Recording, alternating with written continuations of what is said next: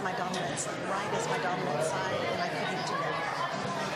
I had to do this. I can't do it. Good morning. Good morning. It is good to see you all this morning. If you are one of our guests, welcome to Conroe Bible Church. I have just a few quick announcements before we get started. If you have not already heard, today is the day we are hanging out here after church across the hall in the great room to celebrate the new children's pastor, Adam Shelburne. So please hang around. Feel free to hang around and enjoy lunch with us and get to know him a little bit more. This week, there are a couple of things coming up this week and next for the women's ministry. This coming Saturday, February 19th, is the Women's Encourage Her meeting. And then next week is Let's Do Lunch on the 23rd. So make plans for those things if you have not already. You can find the details about those on Church Center. Also, our students ministry is gearing up for an apologetics conference for the students called Chaos to Clarity. So if you've got a kiddo in the is it 11 to high school range? Is it 12? Does anybody know? 11 to 18. 11 to 18. Then you can get your kids signed up for that Chaos to Clarity and Apologetics Conference. And the sign up for that is on Church Center. You can get there through the app or through the website. And then men, sign up for Wild Game Dinner if you have not already. We are 3 weeks away from that. Sign up to bring a tame game dish or I guess it's a wild game dish or a dessert, or don't come empty-handed because you will be in trouble when you show up. You guys stand up with us. We're going to begin with a new song, and I want to teach you a part of that song before we actually begin. I just have two parts right here. They're pretty easy, and it goes, Hallelujah, redeemed by the blood of the Lamb. So we'll practice the hallelujah part first. We'll sing that twice. You guys sing that with me. Hallelujah. Again. Hallelujah, redeemed by the blood of the Lamb. That was really good. One more time. 3 times through hallelujah, and then redeemed by the blood of the Lamb. Hallelujah, hallelujah, hallelujah, redeemed by the blood of the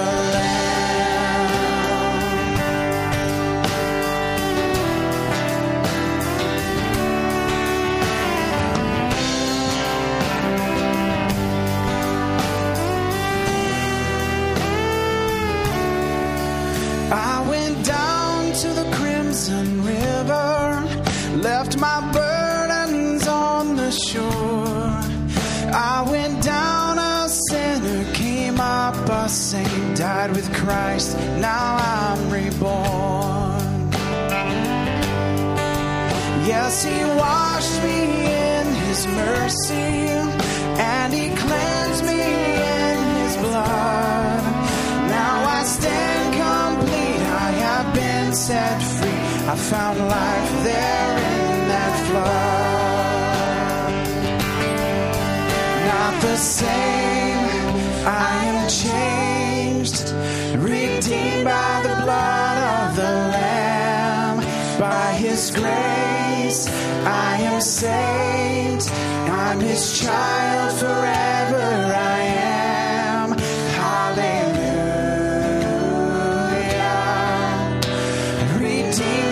Blood of the Lamb.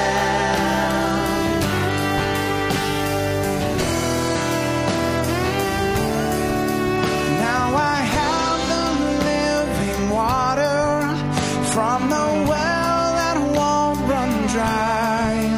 All the pains of life have been satisfied. the precious blood of Christ. Not the same, I am changed, redeemed by the blood of the Lamb. By His grace I am saved, I'm His child forever I am. Hallelujah. Redeemed by the blood of the Lamb.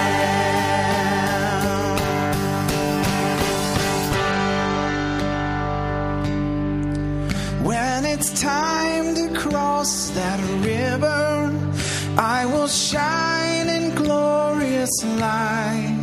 When He calls me home, I'll fall at His throne and forever worship Christ.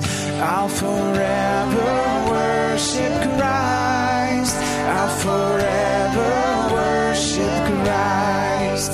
I'll forever worship Christ. Not the same, I am changed, redeemed by the blood of the Lamb. By His grace I am saved, I'm His child forever I am. Not the same, I am changed, redeemed by the blood of the Lamb. By His grace I am saved, I'm His child forever I am. Hallelujah, hallelujah, hallelujah. Redeemed by the blood of the Lamb.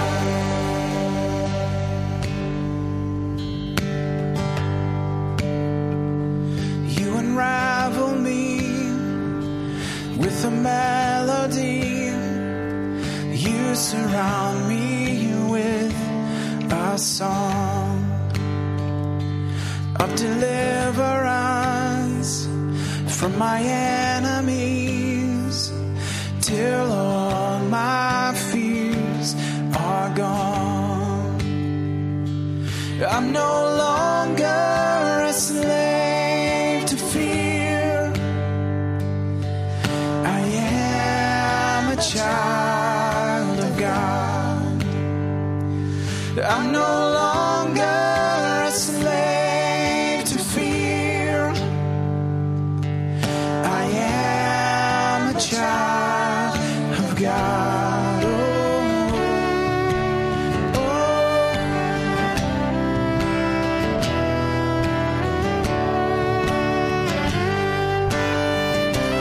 from my mother's womb you have chosen me. Love has called my name.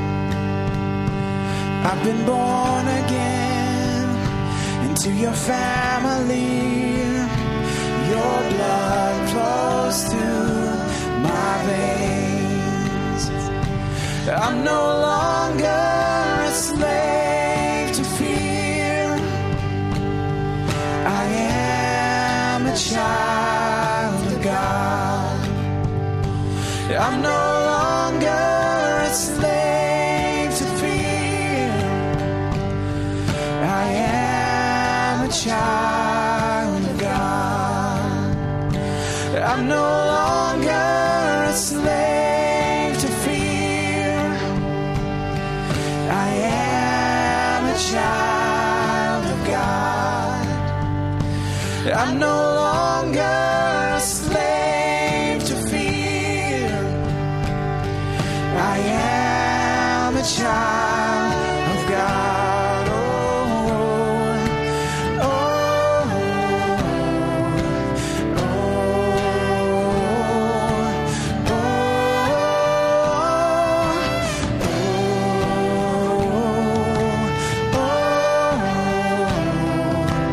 oh.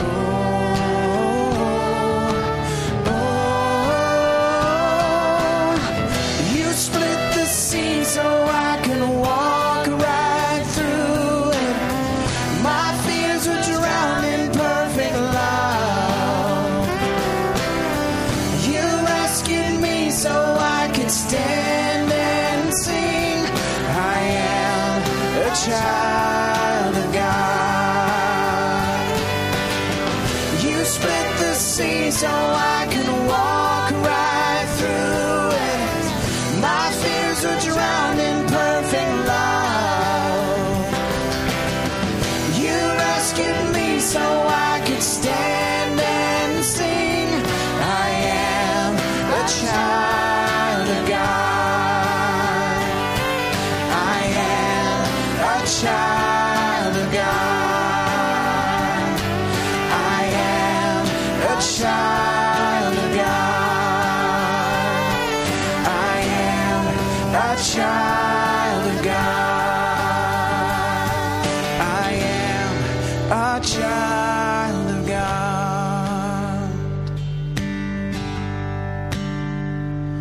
I'm no longer a slave to fear. I am a child of God. I'm no longer a slave to fear.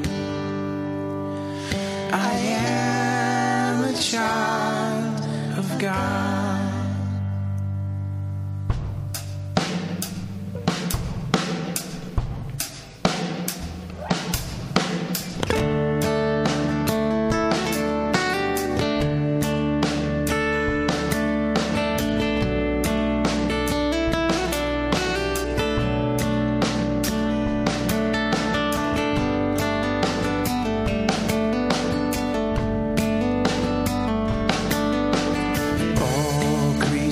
Of our God and King, lift up your voice and with us sing. Oh, praise Him, Alleluia. Thou burning sun with golden beam, thou silver moon with softer gleam. Oh, praise Him. Oh, praise Him. Hallelujah. Hallelujah. Hallelujah.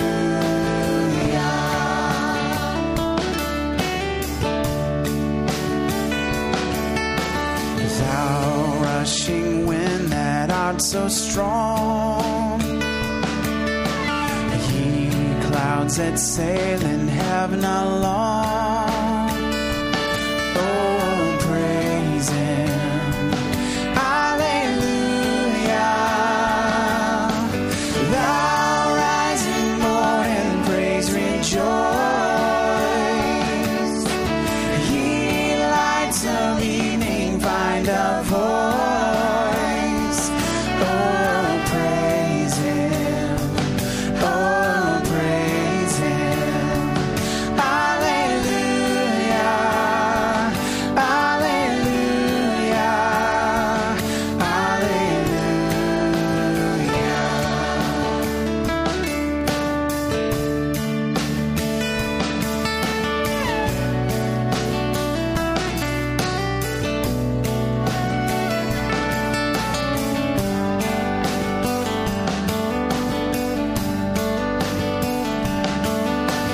Let all things their Creator bless and worship Him in humbleness. Oh, praise Him. Hallelujah. Praise, praise the Father, praise the Son, and praise the Spirit, three in one. Oh, praise Him. Oh, praise Him. Hallelujah. Hallelujah. Hallelujah.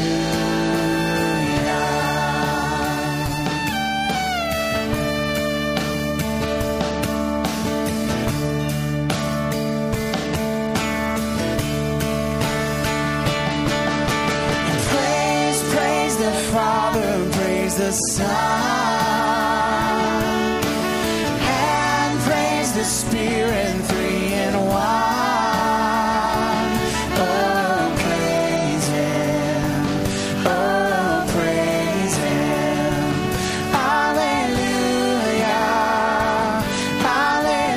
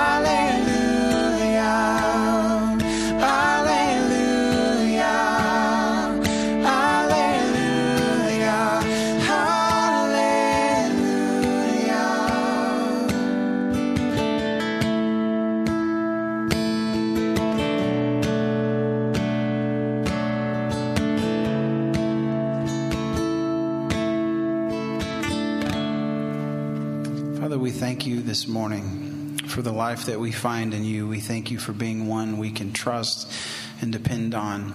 And Father, we ask this morning that you would draw us near, that you would make us more like Jesus. Teach us now through the truth of your word. We pray in Jesus' name. Amen. You guys can have a seat. If you're one of our kiddos, K through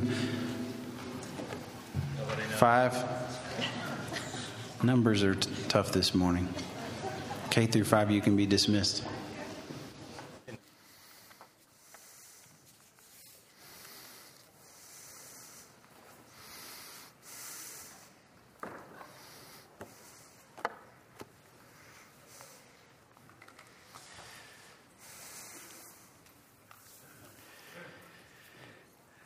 I got to tell you a story about Drover and his playful antics.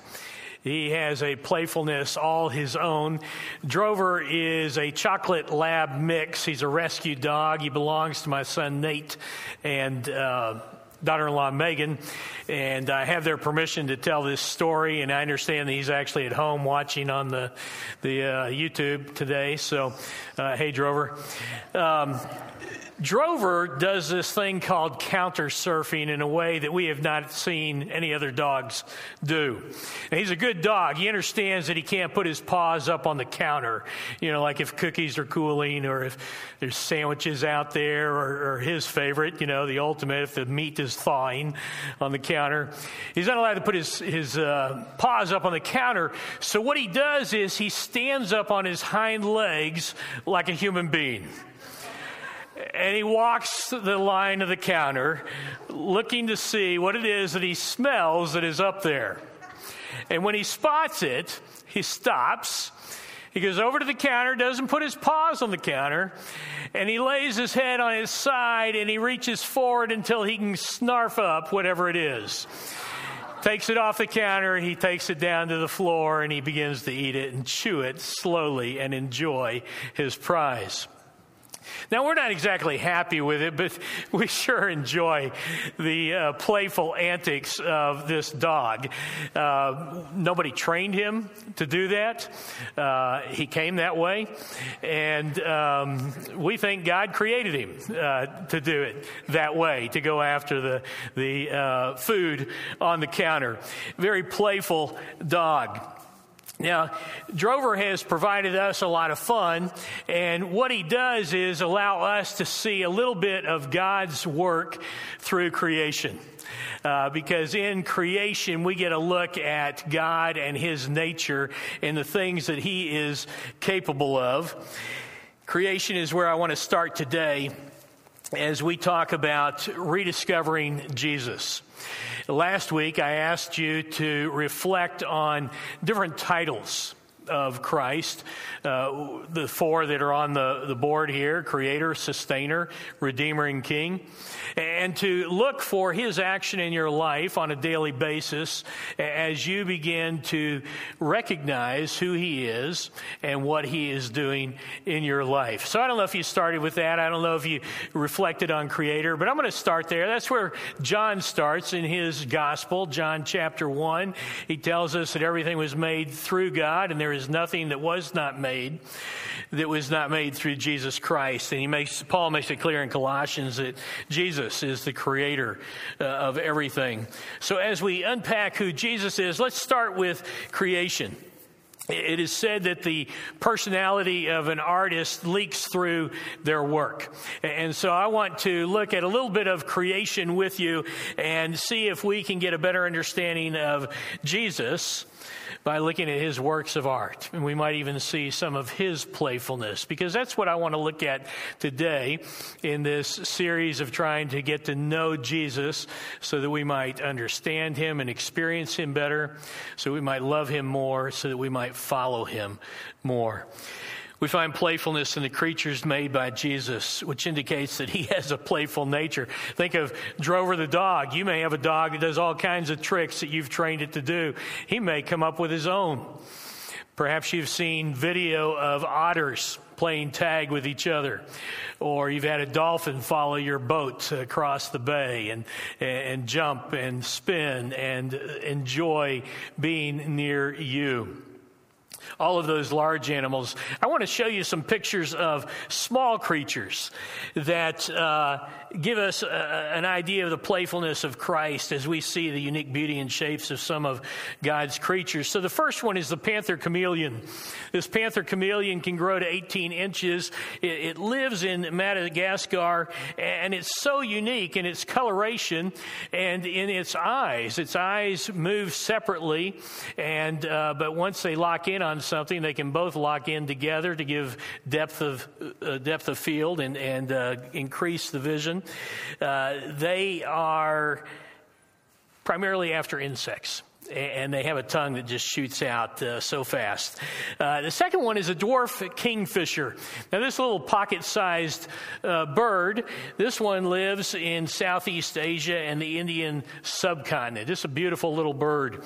The third one is the blue ring octopus. This one only grows to about 8 inches, but it's the most venomous octopus. In fact, if you threaten it, it's going to release toxins that can ruin your day and possibly kill you if you react to it. He lives in the tide pools of the Pacific Ocean and the Indian Ocean. Beautiful octopus. I'd never seen that one before. This next one I really like. It's the sparkle muffin. It's a type of peacock spider found in Australia, and this one was just discovered in 2015. Isn't it fascinating that we are still discovering God's creation all over the world? So a grad student doing research in Australia discovered this spider, a member of the peacock spider family. The next one is the poison dart frog. You're probably familiar with them. They're primarily Central and South America, and they're called the poison dart frog because of the toxicity of their skin and the toxins they can put out, sometimes used or was used in arrows in warfare. And then there's the blue morpho butterfly, the world's largest butterfly, and it can grow up to 8 inches. Really interesting, beautiful blue on the backside. I love that coloration.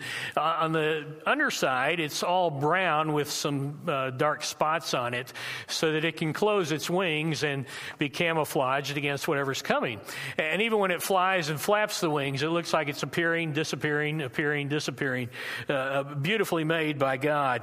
They grow in a region from Mexico to Colombia. And then this one is just a favorite because it looks like it's animated.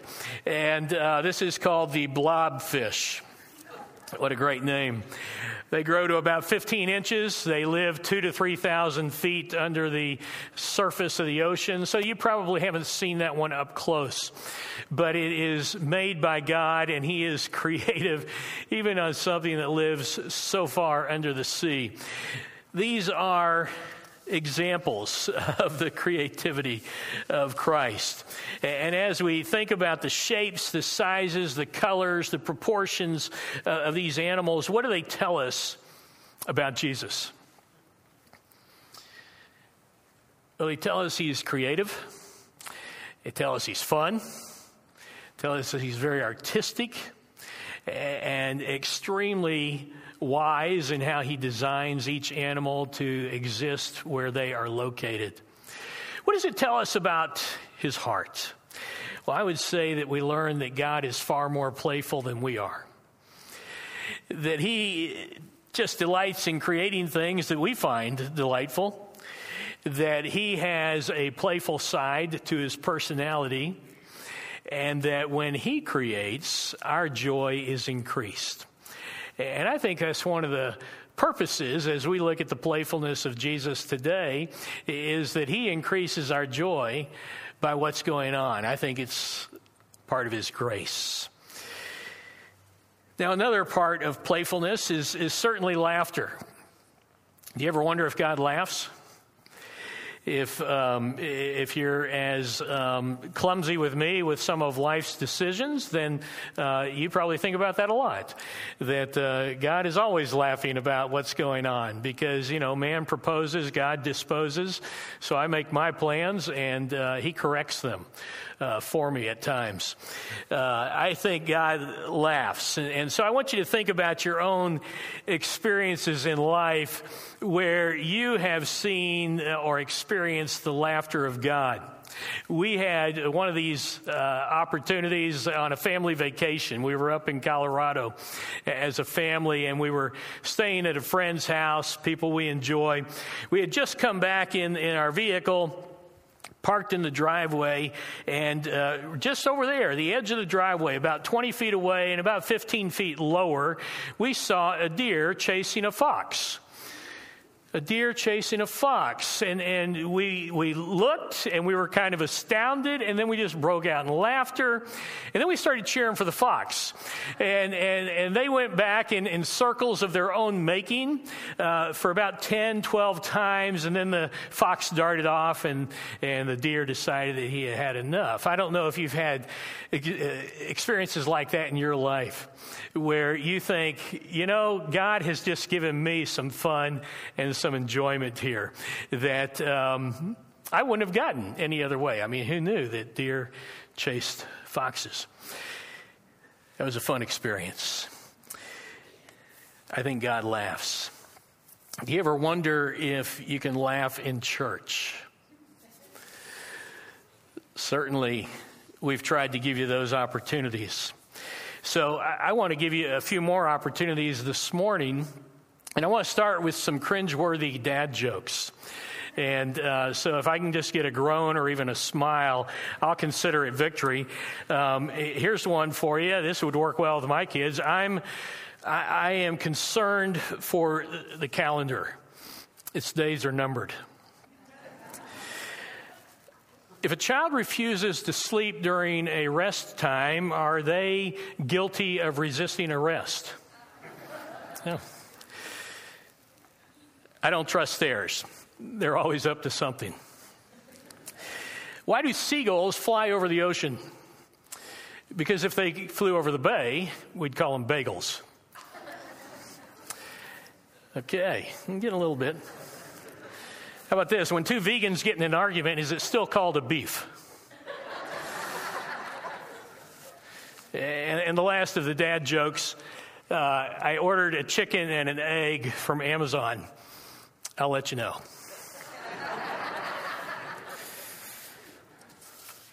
The Lord gives us lots of opportunities to laugh throughout the day. We had a great opportunity yesterday at men's breakfast. I was sitting on the end of the table down near Jerry Bush, and I did ask his permission to tell this story. I thought he was making it up. The fact that he didn't make it up is just all the more hilarious to me. But we had somebody on the table that it was recognized as having gotten a haircut last week. And so people were, commenting on that, and he just says, man, I'm just glad I have hair to cut. And Jerry pipes up and he says, says, you know, my hair is thinning on the top. And when you look at Jerry from the front, you don't really catch that. But nonetheless, that's what Jerry says. And so it's thinning on the top. And he said, I have told my barber he should give me a discount because my hair is thin and he doesn't have as much to cut.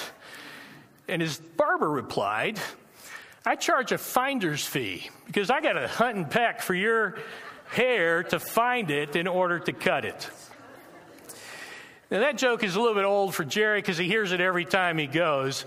But for me, it was fresh, and I just busted a gut. I thought that was hilarious. I wouldn't have thought of that, and certainly not that quickly. I guess the barber has had some opportunities, some practice. Let me ask you if we can laugh about church humor. What do you call a book club that's been stuck on the same book for years? Church. And if you took all the people in the world who fall asleep during a sermon and you laid them end to end, head to toe around the world, they would all be a lot more comfortable. What do you call pastors in Germany? You can get this one. German shepherds. Who was the smartest guy in the Bible? I have to think about that one. It was Abraham, because he knew a lot. I'm testing your knowledge of Scripture here. And finally, what was Jesus' favorite ham? Bethlehem. Okay, that one was a little grown. But it's fun to laugh, isn't it? Whether you're laughing at me or with me. Either way, it works. And I believe that God has given us laughter for just our enjoyment and certainly to increase our joy, and He's the creator of it. Now, we could go into all kinds of scientific things, right? It can close your stress cycle. It can increase your serotonin, your dopamine. It can do all kinds of wonderful physiological things for you. And so certainly under the surface, I believe God created it for all of those reasons. But it's just fun to laugh, and it's fun to enjoy, and I think we get a picture of the playfulness of God when we think about jokes, whether they're cringeworthy or they bust a gut. So hopefully your heart's a little lighter. God's Word informs us that life is not to be so serious. In the words of Solomon, we see this in Proverbs 17, a joyful heart is good medicine. And in Ecclesiastes, I believe it's still Solomon, he says, a time to weep, and there's a time to weep and a time to laugh, a time to mourn and a time to dance. Laughter is a gift of God. We're looking today at the playfulness of Jesus as we attempt to discover in greater ways who He is. That's the purpose of this sermon series. It's titled, Hello, my name is Jesus. Do you know Him? And when I say, do you know Him, I'm not asking, are you going to heaven? If you place your faith in Jesus Christ, then you know Jesus Christ by grace through faith. And your sins are forgiven, and you've received the free gift of eternal life.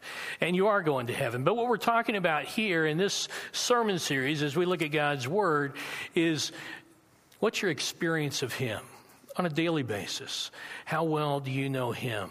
We don't want to be people who just settle for things we learned in Sunday school years ago or some revelation we had in a mountaintop retreat. We want to be a people who are constantly growing in Christ, getting to know Christ and understand Him. We don't want to put Him in a box with a label on it and put it on a shelf, and that's all we know, and that's all we refer back to. We don't have several boxes that we just pull out what we need. We want to get to know Jesus in all His majesty. We want to call on Him and get to know Him and experience Him in all His greatness. He is both infinite and mysterious. So we want to grasp the mystery of Jesus.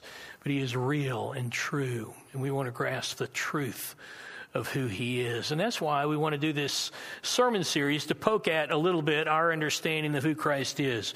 Because Satan's greatest tool of deception is to distort our view of Jesus Christ. To distort our understanding of who He is. To cause us to disregard Christ to ignore Christ, to forget Christ in the middle of our crises. That's where Satan is. We want to let God increase our joy by seeing today the playfulness of Christ. And I'm indebted to a couple of authors, primarily John Eldredge, for poking at my heart this way in terms of thinking the playfulness of Jesus.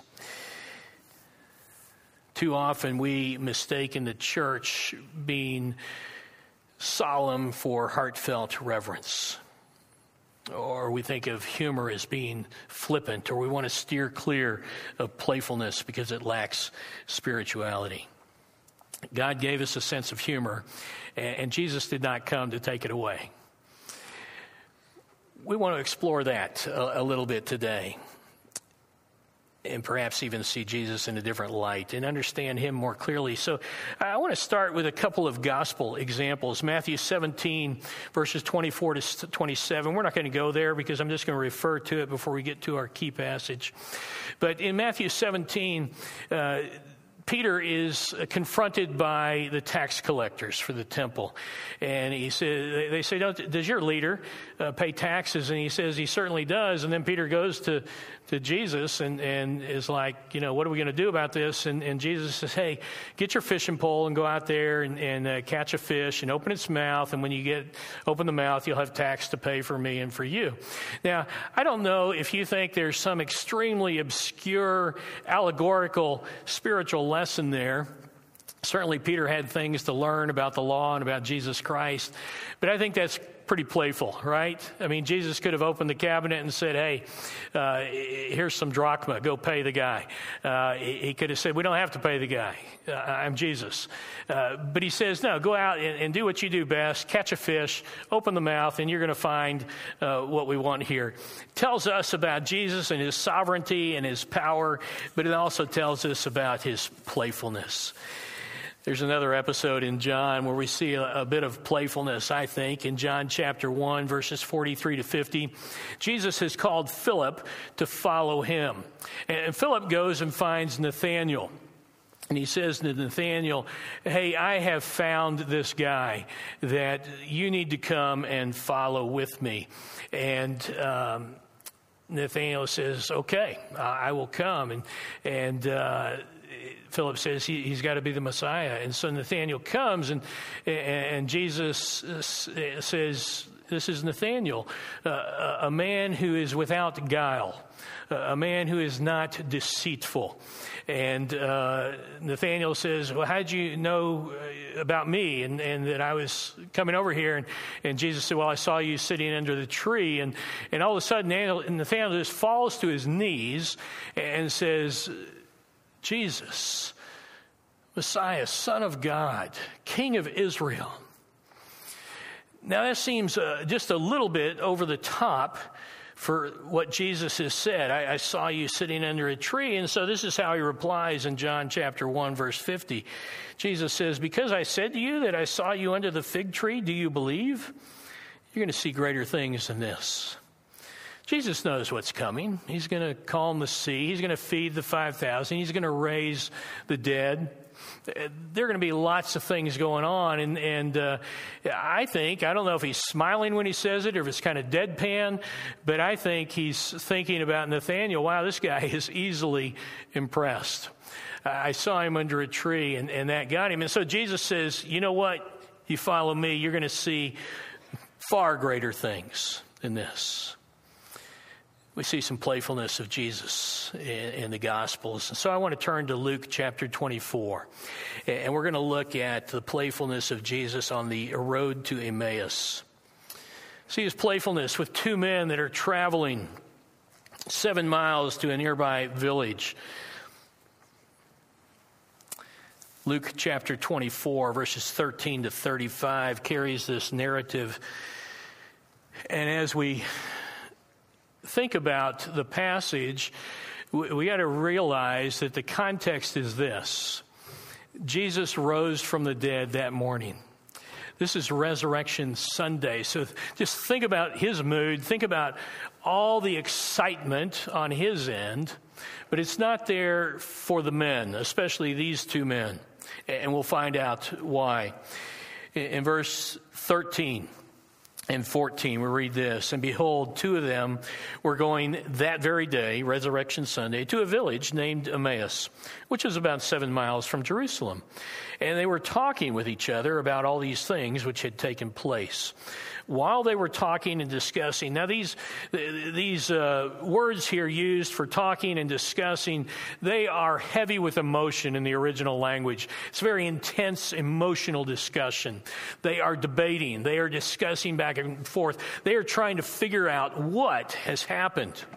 While they were talking and discussing, Jesus himself approached and began traveling with them. That's not unusual. You're going the same way, somebody comes up and joins you. But their eyes were prevented from recognizing him. We'll get into that a little bit later. The day is Resurrection Sunday. Two of the followers of Jesus are involved in intensely emotional discussion about all that has gone on during the weekend. This is Passover weekend. And so in Jerusalem, there's been preparation for Passover, but everybody is aware that Jesus was there, and the religious leaders wanted to kill him, and they had these plots, and they went to the Romans, and they had this injustice of trials, and they condemned him, and the Romans put him on the cross. Jesus casually walks up and joins them on the journey. He's incognito. And he says to them this in verse 17, "What are these words that you are exchanging with one another as you are walking?" And they stood still, looking sad. I think the standing still part was they are shocked that he would even say such a thing. Here they are, completely emotionally wrapped up in trying to figure out what is going on. What happened to this man that they wanted to follow? And somebody comes up to him and says, "What are you talking about?"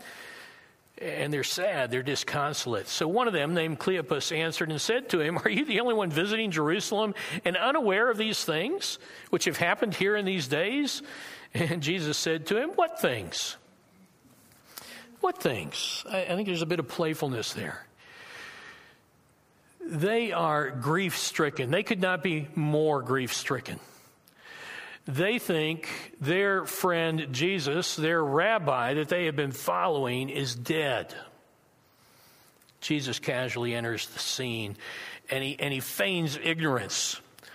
It makes me think of, the mom who has picked up all the unused toys, and finally a child realizes that they're gone and says, "Where are my toys?" And mom says, "What toys?" Jesus, in his playfulness, is certainly going to draw them out. There's going to be grace and truth here. But he doesn't just sit them down, and he certainly doesn't reveal himself, which makes it hard on the reader. Grammarians tell us this is literary irony, that we know what's going on. We know who Jesus is, but the people in the story, the characters in this biblical historical account, do not know. We expect Jesus to reveal himself. And we see this in verse 19 and 20. "And they said to him the things about Jesus the Nazarene, who is a prophet, mighty in deed and word in the sight of God and all the people, and how the chief priests and our rulers delivered him to the sentence of death and crucified him."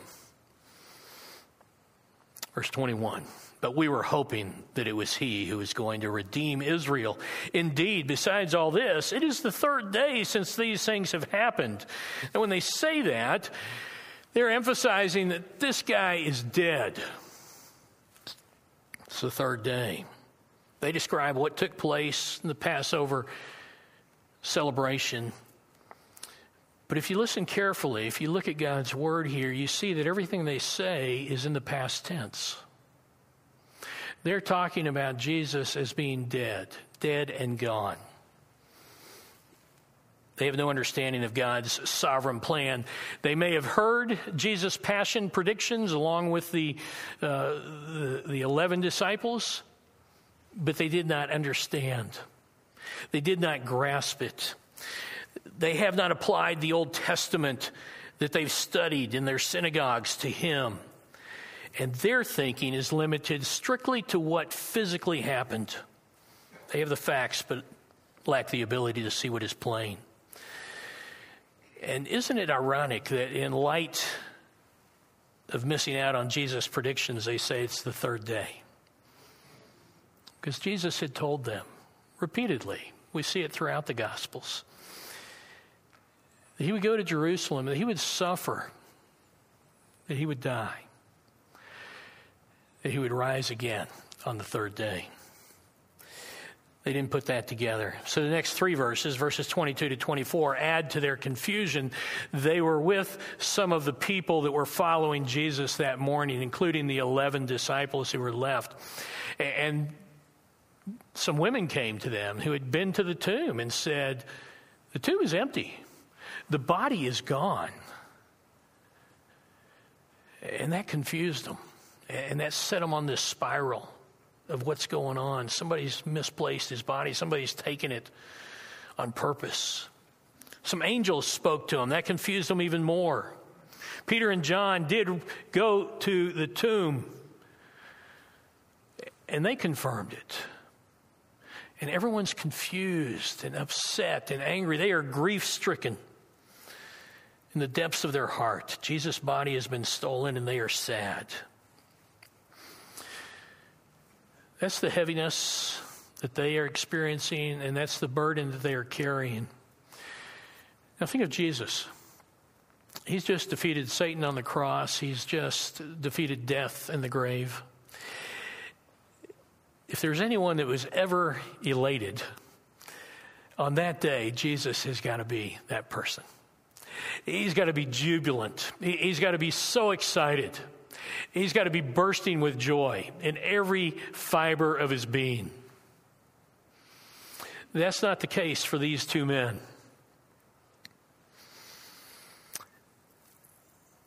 The moment cries out for, look, it's me, I'm alive.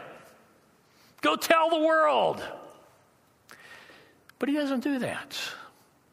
And this is where we see a little bit of the playfulness continue. He doesn't go that direction. He carries on with the disguise like he's an undercover boss.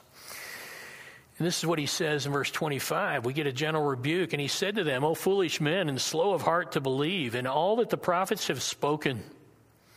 Was it not necessary for the Christ to suffer these things and to enter into his glory? Then beginning with Moses and with all the prophets, he explained to them the things concerning himself in all the scriptures. Jesus, this learned rabbi, rebukes his followers. They want the Jewish world empire.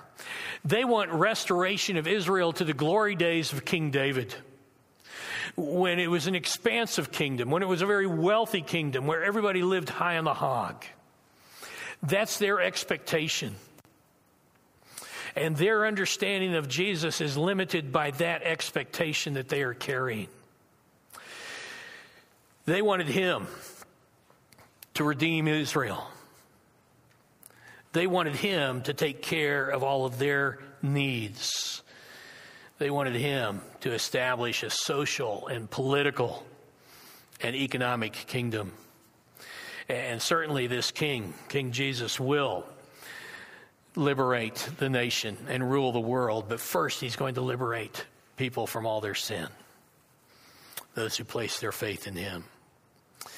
It was their agenda that determined their expectations. Their limited understanding of Jesus dealt a heavy blow to their heart. They didn't know Jesus. They didn't understand the scripture that had been taught to them in the servant songs, in the messianic prophecies, in Psalms, and even going all the way back to Deuteronomy and Genesis. They missed out on that. They did not get to know him through Scripture. And we've got to ask ourselves at this point, what expectations are we carrying for Jesus? What are we asking him to do for us? What do we believe his purpose is in our lives and in this world?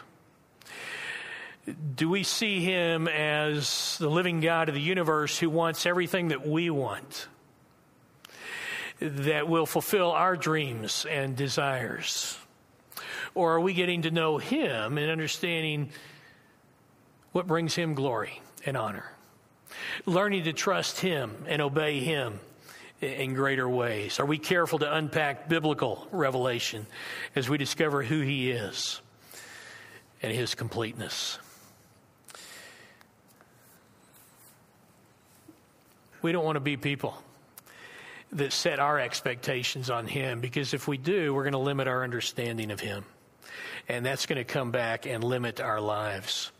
Intellectually, we know that Jesus is Lord of Lords, but how do we choose to live each day? Do we grieve daily when things don't turn out the way we wanted them to, according to our expectations? Does our agenda determine our expectations of Jesus, or does his character and plan of redemption determine our expectation? Do we believe, honestly, as we look to him each day and become more aware of his involvement in our lives, that he is concerned about our greater good, that he is moving to transform us into his likeness? Do we believe that he is worthy of all glory and honor, that we are moving in that direction as he works in our lives? Jesus offers grace and truth. He truthfully tells them that they have little faith. They've heard the truth all their lives through Scripture. They've heard him speak of his passion, predictions, and he properly called them out for their limited understanding and wrong expectations. But then he offers grace. He takes them through Scripture. Wouldn't it be incredible to have been there and to hear him take them through this tour of Scripture and explain everything according to himself and how all of Scripture points to him, giving the most complete picture of Jesus our Lord. Well, in the waning light of day, the playfulness of Jesus continues. We read in verses 28 and 29, and they approached the village where they were going. And he acted as though he were going farther. But they urged him, saying, "Stay with us, for it is getting toward evening, and the day is now nearly over." So he went in to stay with them. Jesus acted as if he were continuing on. The literal interpretation of that was he was pretending. He was giving them, "Hey guys, sorry for your loss. Hope you find your friend. I've got to get going." You know, in Elf, this would have been Mr. Narwhal saying, "Bye, buddy. I hope you find your dad." Jesus is causing them to want to ask for him. He is leading them to a point, even in his playfulness, of getting them to ask. It makes me think of Revelation 3:20. If anyone, I knock on the door, now I'm going to ruin it. But Jesus knocks. And those who open, he will come in and sup with them. That's written to believers. It's a term of fellowship. And that's what I see going on here. Jesus is waiting for them to ask, "Come in and sup with us, eat with us, stay with us." Their hearts are burning with the light of God's word.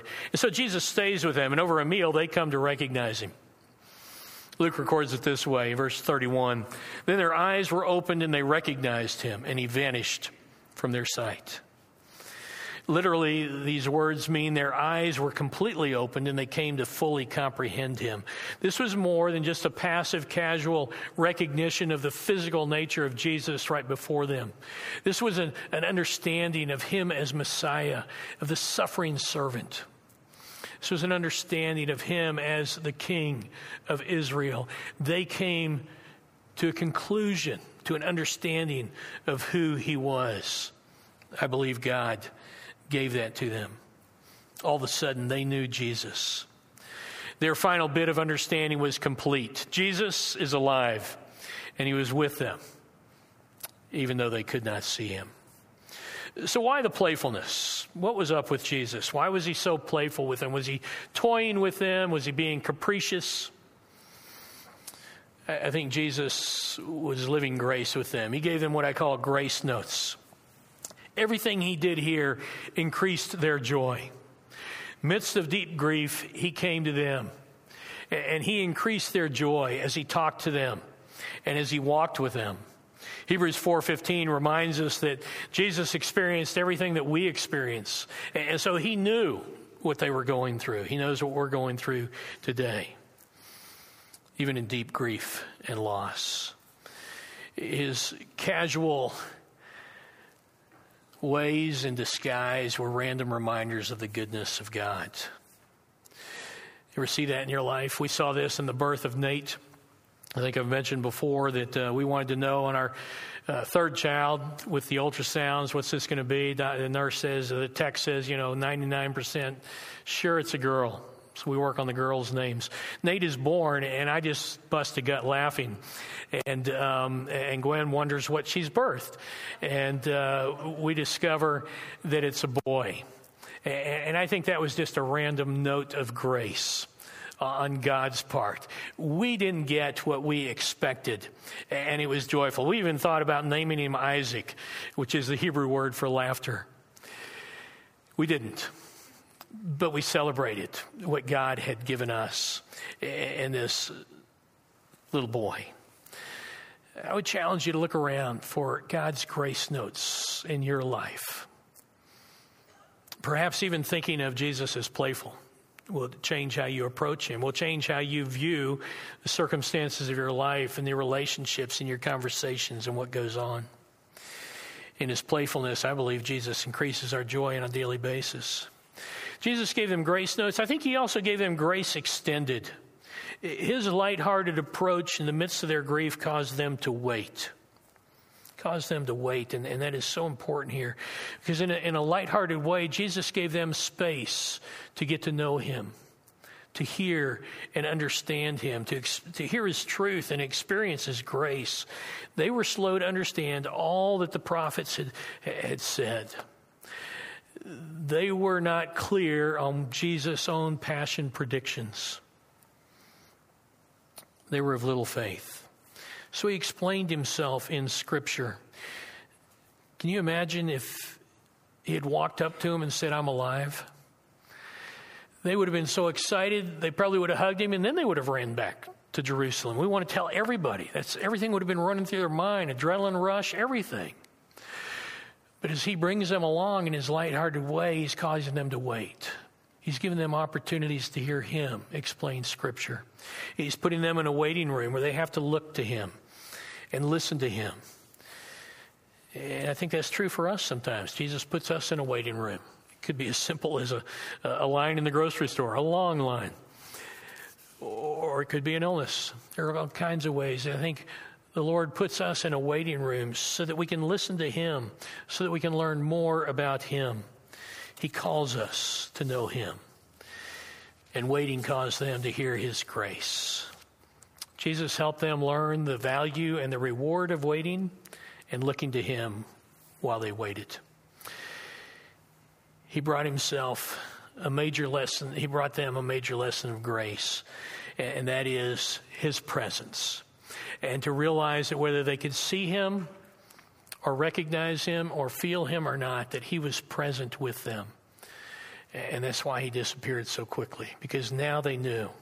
He changed their expectation from Jewish world empire and a cushy life for themselves and a victorious life among the nations around to one of knowing Jesus, following him. And that's his promise to us as well, that he is always with us in a time of loss and grief and in great times. Sometimes he is playful simply to increase our joy. Sometimes he is playful to give us space to get to know him better. I challenge you this week to look for his playfulness in your life. Let's pray. Lord Jesus, thank you for the joy of knowing you. Thank you that you seek to increase our joy. And even here, we've had a little bit of an alternative way of looking at this road to Emmaus story as we considered you and your work in the lives of these two men, Cleopas and his friend. We thank you, Lord, for being so real and forthright in your truth and so kind and compassionate in your grace. And we thank you, Lord, that you are always with us, whether we recognize it or not. And we ask for the grace to call on you and to live out of your strength. And we pray this in your precious name. Amen. Let's stand together.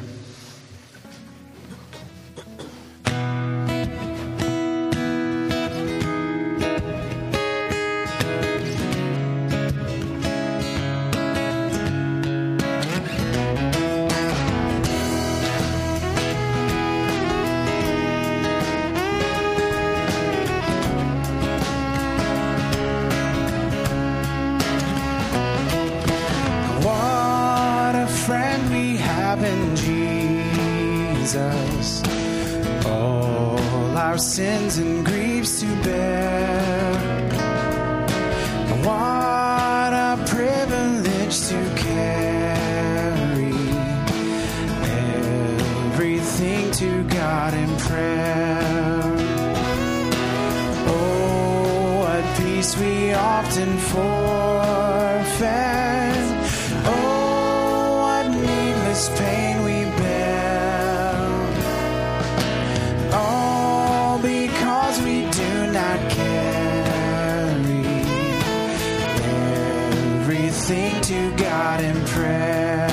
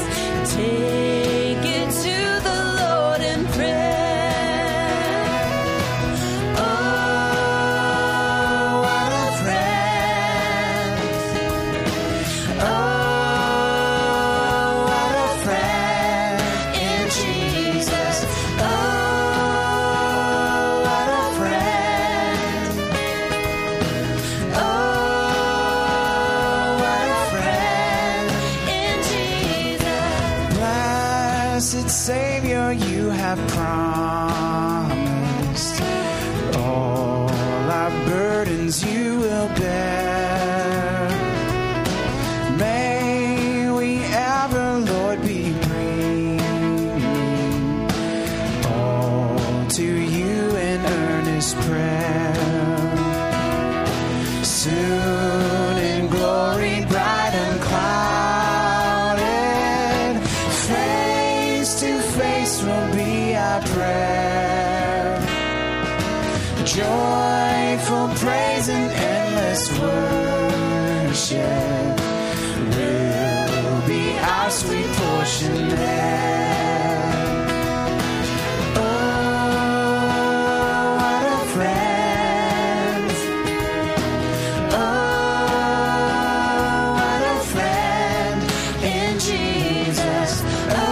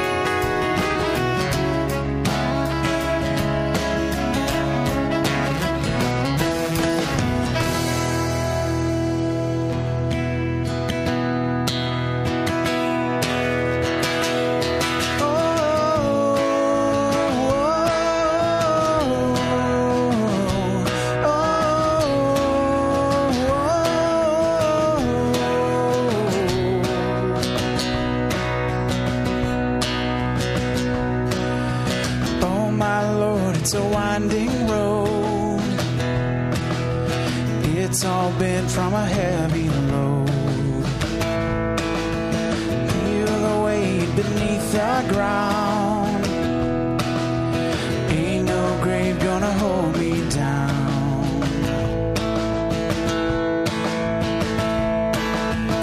Oh my Lord, I can barely see.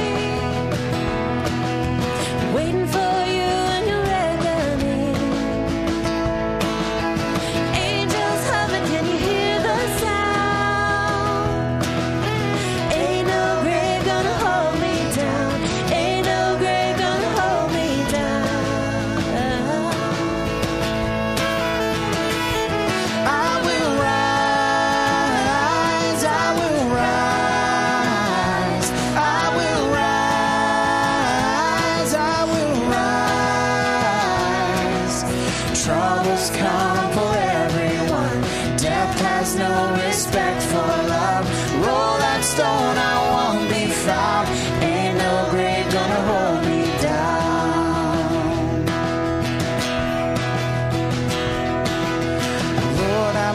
from head to toe.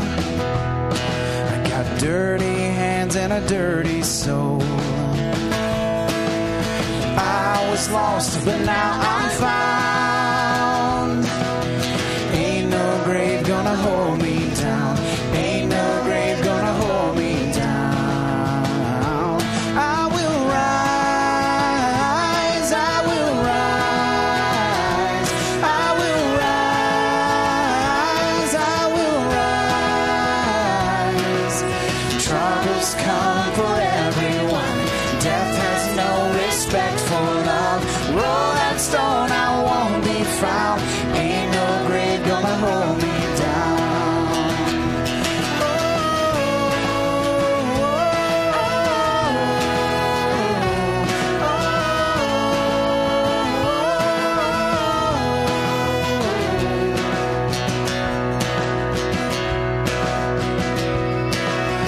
Feel the weight beneath the ground. Ain't no grave gonna hold me down. I will rise, I will rise, I will rise, I will rise. Troubles come for everyone. Death has no respect for love. Roll that stone, I won't be found. Ain't no grave gonna hold me down.